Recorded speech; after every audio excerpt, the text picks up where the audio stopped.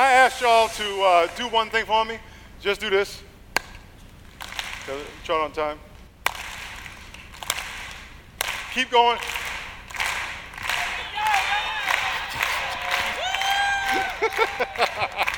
Amen. Give someone a high five as you sit down. We don't have a runway at our church. I've always wanted to walk down a runway. And as you can see, I did not know how to do it right. It is a pleasure to be here. We want to acknowledge all the lead team that's not here because of the storm. Greg Surratt, Chris Hodges, the Bizettes and Stovall are down in Florida and Alabama and South Carolina. So we want to acknowledge them and thank them for their leadership here. Let's give them a hand for supporting their cities. I also want to echo what Dino said. Dino and I go way, way back, longer than we can remember. And Delyn, thank you for being my friend.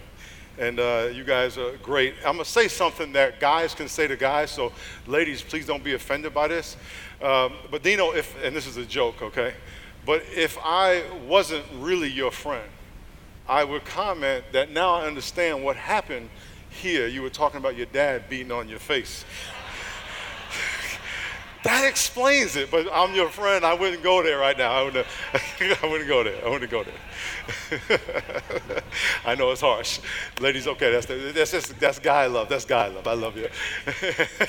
And John and Lori, thank you for being an example to us. Thank you for your house. It's a beautiful house. Can we get a hand? It's a beautiful place. No matter how nice your church is, there will always be one nicer. Okay. We have 3,500 seats in San Diego, and then people go, I go, okay, yeah, whatever. There's always someone nicer. This is nice, baby. This is nice. My name is Miles. I'm from New York. I'm going to give you a short bio because I got stuff to get into. Started church in 2000. Yesterday was my 33rd wedding anniversary. Amen. My wife and I have 3 children and 1 grandson who is 3 years old, so he now runs things and he's the man. I don't know how to say it. And it's a pleasure to be here. I believe and I'm praying and have been praying that God is going to do something supernatural, not only in your lives, but in your cities because of what's going to happen today. And me and my role, my part of that, because I'm only a part of that, has been very heavy on my heart for my entire life. Because what I'm going to talk to you today is something that has been on my heart my entire life. And so literally, my entire life. So I want to pray just for a quick second that the Holy Spirit prepare you for what He's going to say to you and to everybody watching. And the ripple effect in the spiritual realm, what's going to happen. Lord Jesus, Lord, I pray you prepare people's hearts for what you are going to say. I thank you for ARC. I thank you for the pastors that they are raising up with a new mindset, because we need a new breed of pastor in our culture. And I believe it's going to come from this room and this conference and this organization. Thank you for the privilege of being a part of it. And I pray that you prepare our hearts, prepare everyone's hearts what you're going to say to them, and I pray they apply it to them. In Jesus' name, amen. I'm going to start out with Joshua chapter 5, if you will. Joshua chapter 5. It's a very simple story. We all know Joshua's getting ready to lead the Israelites into the promised land, and they have to face a lot of enemies, the Canaanites, the Hittites, the Perizzites, the Uptites, and the Adasites, and they're going to confront them. And as Joshua is going into the promised land, he's in Jericho, he faces this man with his sword drawn. And he's going to ask the man, are you for us or them? Everyone say us and them. He says, are you for us or them? Or are you going to fight on our side, or are you going to fight against us on the other side, on the side of them, on the other people? And this man, the Lord, the commander of the Lord's army, is going to say, no. He didn't answer my question. He says, are you for us or are you for them? He's going to say no. And then we're going to see the story. Let's read it. 3 verses, 4 verses. Verse 13, it says, it came to pass, Joshua 5:13, came to pass when Joshua was by Jericho that he lifted his eyes and looked, and behold, a man stood opposite him with his sword drawn in his hand.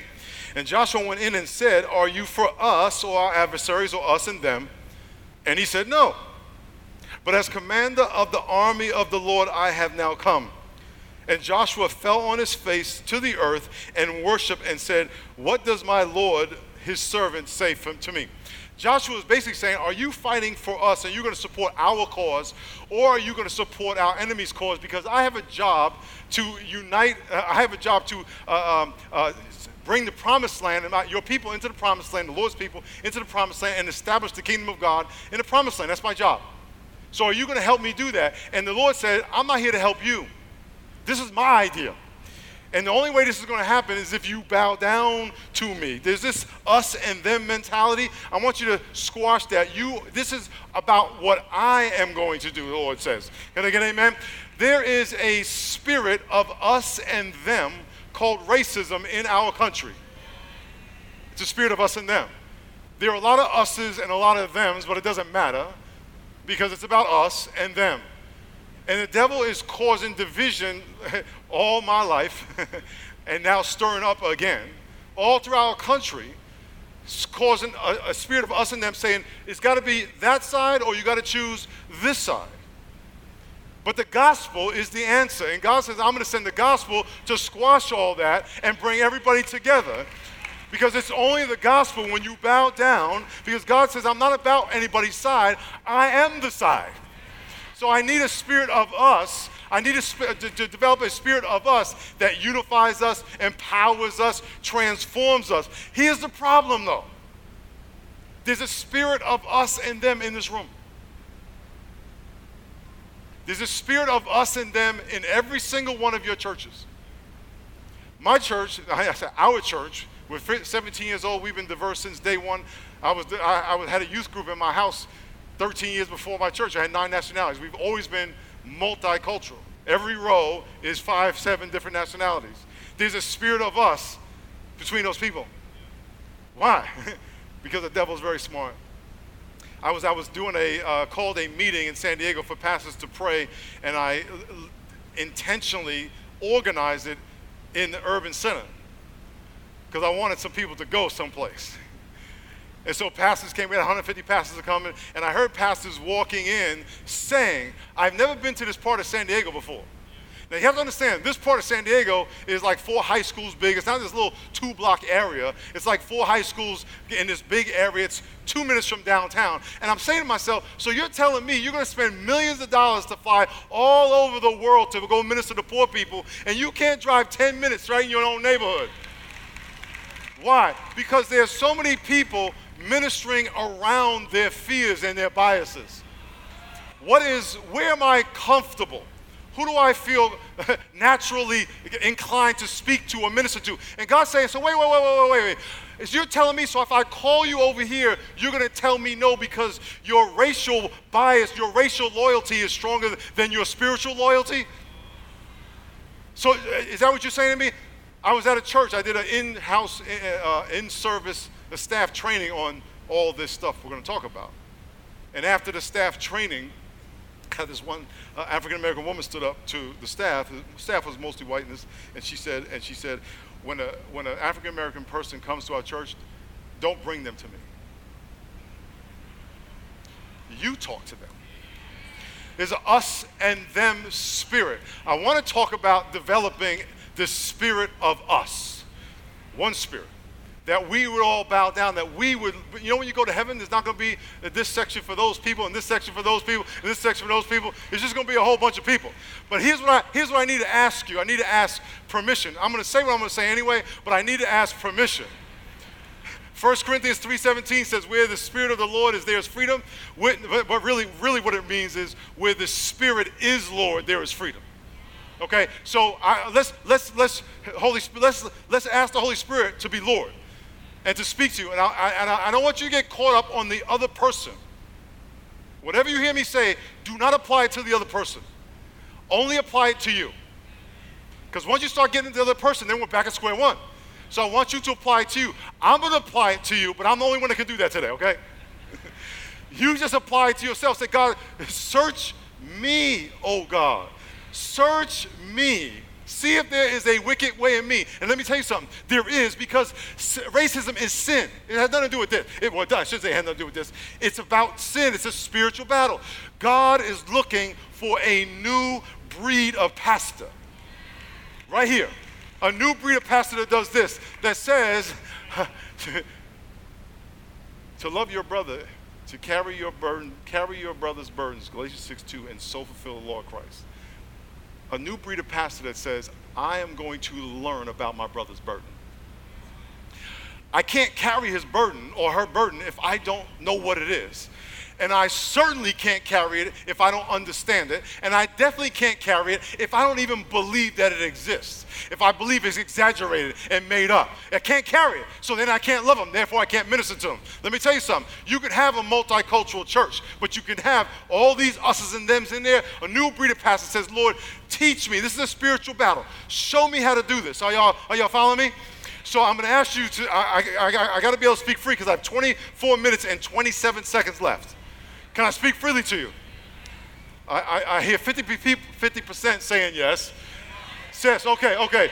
So, I'm going to give you some terms, and I want you're going to have some terms that it'd be great for you to take pictures on the screen because they're going to come up and go back, and you're going to be like, what was that?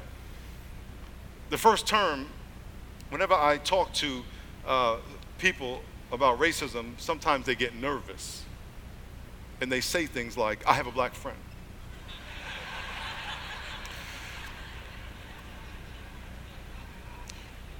Say amen if you know what I'm talking about. Well, you laughed, now you're going to say amen, okay? You're not being honest with me. We're already backed up. Okay, say amen if you know what I'm talking about. Okay, I'm not going to ask you to say amen if that's you, but I have a black friend, I love everybody. I love everybody the same. Listen, I have 3 kids. I don't love them the same. I don't. I love them all with all my heart, but I love them different. Okay? I don't see color. Please don't say that. I know the intent that you're saying that you just want to treat everybody the same. I remember I was 20-something years old, and this lady came up to me, true story, and she says, I don't remember what we were talking about, but she says, I don't see color. And I really said, wow, you're like everything's gray? You're colorblind? That's really messed up. She said, no. I don't see color. You're not black to me. And I was like, so what am I? You gonna tell me you don't see this nice tan skin right here? Come on now, hey. Very briefly, when I was drafted to the Los Angeles Rams, I had to fly to L.A. and I went to, this is when the L.A. was there the first time, then they went back. But I went to the airport and there was this guy at the airport and he was my height, my complexion, and about 100 pounds heavier. And I literally said, what is that brother? In my head, I was like, I don't know what he is. He's from New York. A lot of light-skinned brothers are Puerto Rican, so I'm not Puerto Rican. I get into my racial biography in here in a minute. And I was like, what is that guy? And I went up to him, and I said, yo, man, I just need to know, what are you? For real, just tell me right now. And he said, yo, man, I'm Samoan. You got some Samoan people up here. And I'm like, nah, brother, you just look like Samoan Negro. That's what I'm saying, because you just like smooth. And he was just like walking all slow and smooth. And I never met a human being in that package. One day in eternity past, God said, I'm going to design some Samoans. I'm not going to call them Samoans because, I don't know what he called them, but there's going to be, and for you to say you don't see that, that's just stupid. You're lying to yourself. Now, let me say, why can't we get to a point where we can acknowledge the creative, loving package that God gave somebody, understanding that the image of God in them is not inferior or superior to the image of God in anybody else? You have to understand that. The image of God in us is the same because God can't be less than himself somewhere else. He's the same yesterday, today, and everywhere. And so let's get to a point where you say, no, I see what you are. And you know what? Guess what? I want to know your experience. Because when you tell me you don't see what this is, you're telling me you don't want to acknowledge the experience this may have. Let me give you a little genetic information. By the way, we're all in this room 99.5% genetically the same. I was in a prison one time, and this white supremacist was walking around the track. Make a long story short, I called him over, and he stood right here to me. And I said, Jesus wants you. He had no shirt on. He had so many racist tattoos on his body that his body was black. I wanted to say, brother, you're blacker than me, okay? He's right here. And little did he know, he was looking at a genetic mirror. When you look at somebody, you are looking into a genetic mirror. And you are also looking at someone who is another shade of brown. I hate to break it to you white people. You're just a lighter shade of brown. Now, when you go to Hawaii, you get a tan, and you get a tan, you become what? Come on, now a lot of y'all going, I can't say it. I just can't say it. The words won't come out. I'm not saying you're black. I'm not saying you're African American. I'm just saying that God colored all of us with melanin, which is brown. And when you go to you get a tan, the sun excites the melanin skins, and you turn brown. And guess what? You come home and you want everybody to see it. What if you spent 10 days in Hawaii, got the tan, and came back and said, I don't see color. I don't see your tan. I don't. By the way, there's a name for this nervousness. It's called white fragility. It is the inability for white people to handle racial stress because the culture that you have lived in shielded you from having to deal with race. You have to understand that there are people in your church who do not have that experience. And the lack of drama because of racism that you had to deal with is not the experience of other people. And all you have to do is ask them. Ask us. Simple question. Tell me your experience. They're sitting right next to you. They praise God with you. And what's so frustrating for people of color is when we want to talk about it, we get the fragility. Oh, I have a black friend. I don't want to talk about it, and there's no conversation, there's no healing, and everything stays the same. That's the problem. What if we could just talk? It's so simple. When I was at the end of this training with the staff, this one African-American woman stood up. She says, my husband, when he walked to church, he came into church, the usher gave a bulletin to the white person in front of him and to the white person behind him. She says, can we just talk? We want to talk. We want to talk. So my racial background is 50.2% sub-Saharan African, 34% European. Why? Because I have a white grandmother. I'll tell you about her in a minute. And 16% Asian. I have a half Chinese and half black grandmother. What does that make me? Just brown. Both my grandfathers are black, and all my grandparents grew up in Jamaica, a black Jamaican. My white grandmother was sent to Jamaica, Queens, from Jamaica, West Indies, because her parents did not want her marrying a black Jamaican. She goes to Jamaican Queens. What does she meet? A black Jamaican. She calls home and says, Mom, Dad, what had happened was my grandfather died before I could get to know him, so our family was all these light-skinned brown people and this one white lady. I just wondered, where did she come from? Because we don't know her family, because when she married my grandfather, her family cut her off. And even though they lived 15 minutes away, they grew up in Long Island, they lived in Queens. If you know the area, you know how close that is. And they lived 15 minutes away, and we never heard one word about them. I never knew. Matter of fact, all my young years, I didn't know she had a family. And they lived right there. But Grandma Dorothy was our rock. We called her Obi-Wan Kenobi because she had this coat with a point on it, and we would throw snowballs at her, and the snowballs would just go around her, and she's like the Force was with her. Anyway. Your social narrative is the story that defines you. what your parents told you, what culture told you, what TV told you, what your history books told you. That is your social narrative. So when you look in the mirror and you define who you are, you were told that by your culture. Your social reinforcement are the people in your life who reinforce that message of who you think you are. You're white, you're black, you're poor, you're rich, you're this or whatever it is. And that's how you start to identify who you are. And more importantly, that's how you begin to identify them. Because your social narrative also identifies them. And I grew up in a black neighborhood. I went to school in a white neighborhood. And when I went to school in the white neighborhood from 1st to 8th grade in a Catholic school, got called the N-word, got in fights, all that kind of stuff. Rode my bike back into the black neighborhood, got called white boy because I'm too light for black and too dark for white. So I got it from both sides. So I know a little bit about both sides. Well, not a little bit, a lot of it.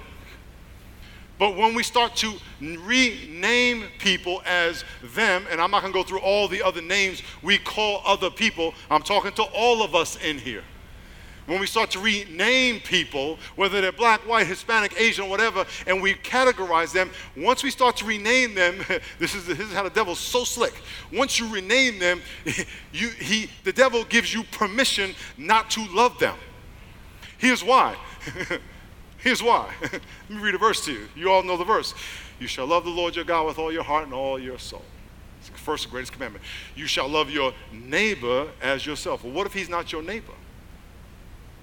In other words, what if you renamed him? When I was a little kid, I used to love cowboy and Indian movies. I wanted to learn more about the Indians. How do they do what they do? They're just like, they ride horseback with no saddle. They got skills, but they were savages. That was their name. That's what we were told. But yet they were getting attacked. But they were, I was like, and once the devil can get you to rename them, however you want to rename them, and whoever you are renaming whoever them is. Well, I'm talking to all of us in the room. Can I get an amen? 1 John 4:20, it says, if someone says, I love you, God, and hates his brother, he's a liar, for he does not love his brother whom he has seen. How can he love God whom he has not seen? But what if it says, what if he's not your brother? What if you renamed him? You gave him another title or another symbol that demotes him from being your brother, and therefore you don't have to necessarily love him.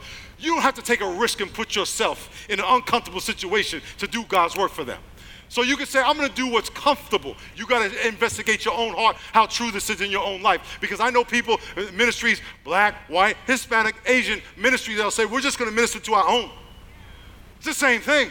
I'm not going to go 5 minutes down the road because those people, they got their own problems. And God is saying, how can I get my people to be us? How can we minister together as a united us? Sociologists teach us that, or we tend to, as humans, group people together. It's called in-group, out-group. Your in-group are the people who are like you, and your out-group are people who are not like you. Whether all guys, we're an in-group. If you're a guy, hey, we're guys, that's an in-group. All the ladies, y'all are in-group. Athletes, you're in-group. Okay, so if you're an athlete or you're a marathoner, all the marathoners are in-group. Y'all get the spirit of what I'm saying, right? Okay, and in your in-group, you are very cognizant of details about your in-group. You know them very intimately. Like if I was to go to a ladies thing, I don't know ladies as well as ladies know ladies. Can I get an amen? Okay, don't say that too loud, like I'm ignorant, but you know, ladies, they just know how they are, and guys are kind of, hey, we don't know. I was at a vacation recently, and I was in the gym working out, and there was a guy in there, and I just knew he's an athlete. He doesn't work out. He's not just a guy who works out. He's an athlete. There's a difference. And I said, what do you do? He's a hockey player. So we had that bond because we were athletes, and then he wanted to be a football player, so we had that affinity, okay? So you know what I'm saying? So you have in-group, and then in your in-group, you have very intimate information about the people in your in-group, but you do not have that information about the people in your out-group. So what you tend to do is generalize to the people in your out-group. What about race? You know your race really well, but you might not know the other races really well. So you tend to stereotype and generalize on the out-group. It's human nature. We all do it. Doesn't make you a racist unless you are not willing to learn about your out-group. And you are not willing to bless your out-group, and you are not willing to include your out-group in your in-group. How do you do that? Well, guess what? There's a thing called in-group bias. What does that mean? Is that when you identify your in-group, you tend to be more patient with your in-group. You tend to be more gracious with your in-group. You tend to give your in-group the benefit of the doubt. And you tend to have initially more positive assumptions about your in-group than your out-group. Are you following what I'm saying? So you walk into a room, you see someone like you, whether it be race, whether it be female, whether it be a profession, and all of a sudden you have an affinity with that person, and you have positive thoughts about that person, you have grace about that person, you want to do favors to that person, but the opposite is true about the out-group. You trust them less. You give them less grace. You are less patient. You are less willing to give them a favor. Are you following what I'm saying? And by the way, it's human nature. However, if you now know that, you don't have to say, well, I'm a racist. No. We just favor each other. Okay, that's sinful. Okay, but now how can I now reverse it? How can I say, listen, brother, I'm talking to somebody, I now want to know you more. I want to extend to you the grace that I would extend to him. I want to extend the patience to you that I would extend to the patience to him. You could just do that in your church and just ask yourself, when you're with people that are different than you, how am I feeling right now? Because you can BS everybody, but you can't fool God. And you know in your heart, you're like, I'm not feeling comfortable with this person. I'm going to read a verse to you. Matthew 5:43. And I'm going to insert, by the way, in-group are those people like me. Out-group are those people not like me. Are you following me? Matthew 5:43. You have heard it said, you shall love your neighbor and hate those not like you. But I say to you, love your enemies, those not like you.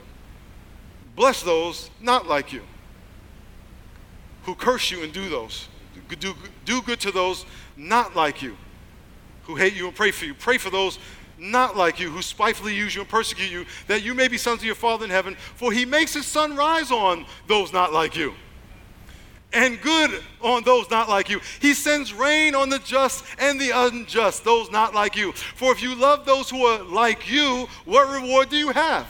Do not even those not like you do the same? So if you greet your brethren only, those like you, what do you have more than others?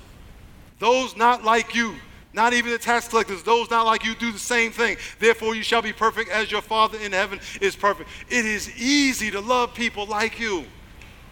You don't get any credit for that. There's nothing spiritual, but there's nothing spiritual about that. Heathens do that.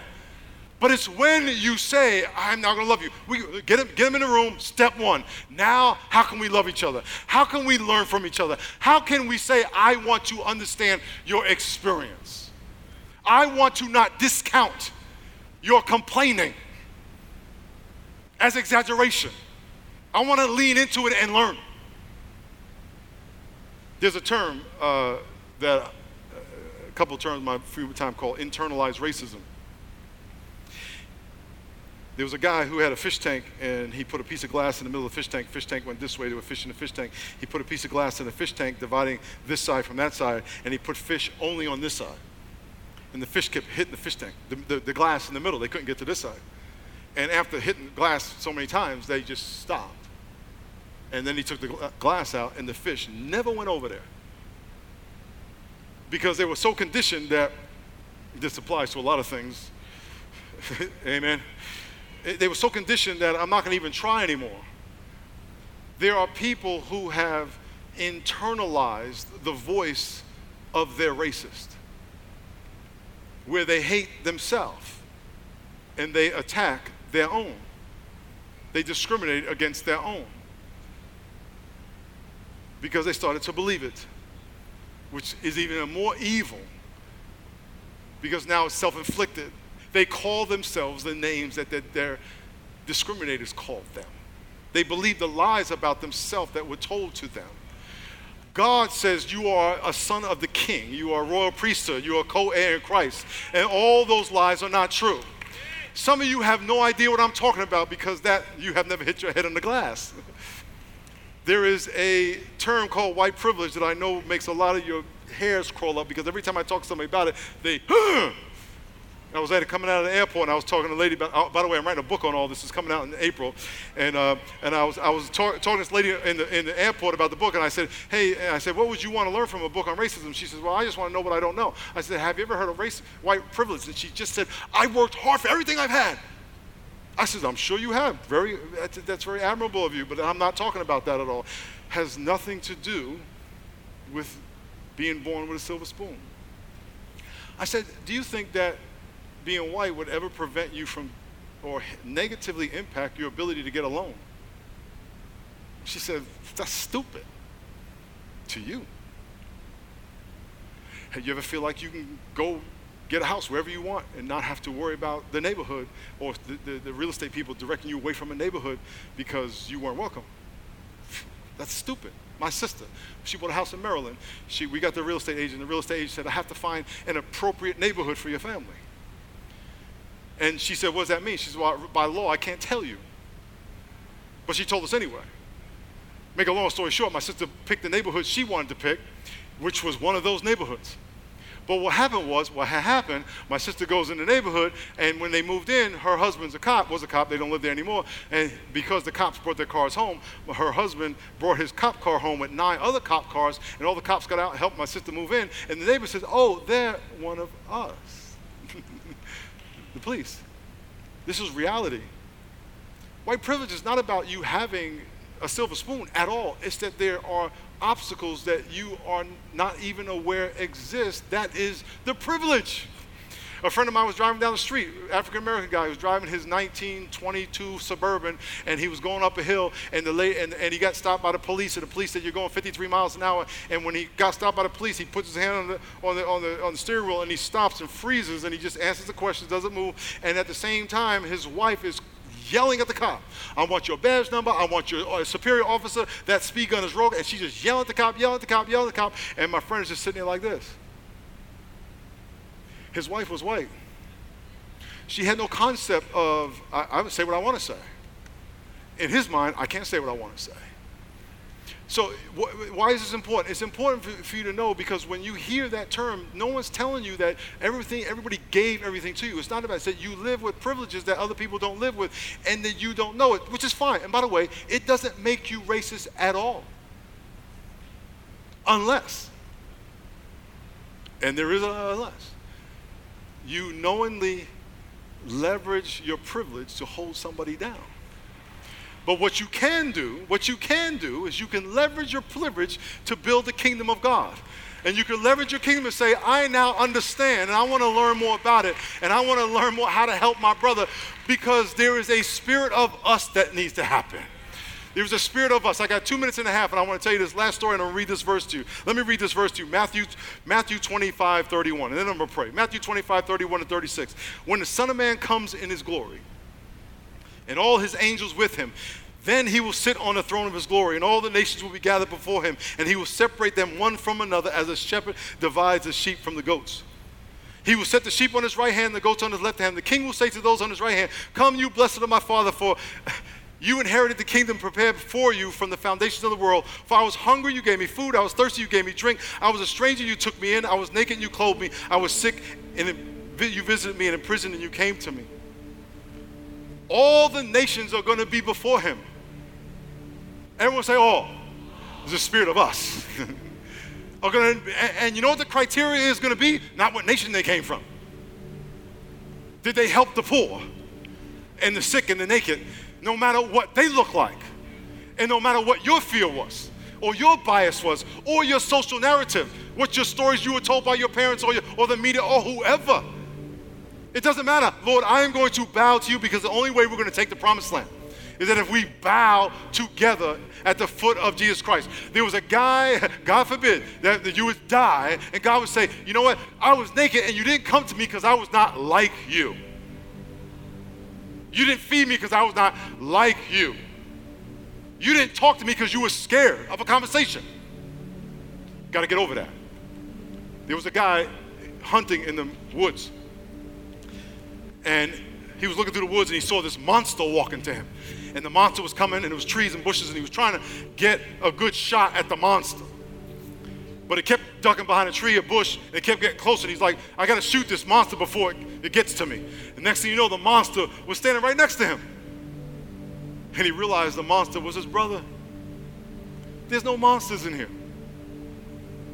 There's no monsters. And let me tell you, the people who hate you, all of us, everybody here is hated by somebody, they're not a monster either. They're just lost.